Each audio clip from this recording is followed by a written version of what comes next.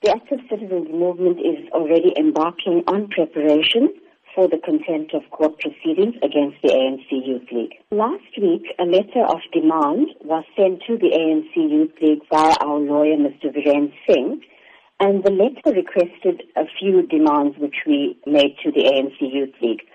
One of them being an unconditional apology to the family of Kathrada, the Active Citizens Movement, and to the people of South Africa for the unlawful disruption of the memorial of a struggle stalwart, Comrade Kathrada. And the deadline for the written confirmation of acceptance by the Youth League was Saturday the 15th of April at 4 p.m. We can confirm at this point that our lawyer has not received a response to our demands, but instead a letter from the League requesting a meeting with the ACM was received. Are you then willing to meet with the ANC Youth League over this matter? We are willing to meet with the ANC Youth League when a written apology as requested is provided.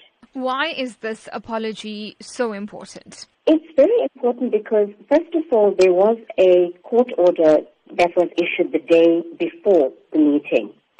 And the spirit of that court order was accepted by both parties. And there were various demands we made, which the ANC Youth League agreed to. But as I think you're quite aware, the meeting was disrupted. Various speakers, including our keynote speaker, Mr. Praveen Gordon, Comrade Zweli Mkhize, all their speeches were booed and heckled, and the meeting actually did not go off as well as it was planned due to the disruptions. You speak about Zweli Mkhize. Are you considering taking up this matter with the ANC itself? Comrade Zweli Mkhize did provide an apology immediately after the meeting on Sunday. We have not discussed any meeting with him or with the ANC at present.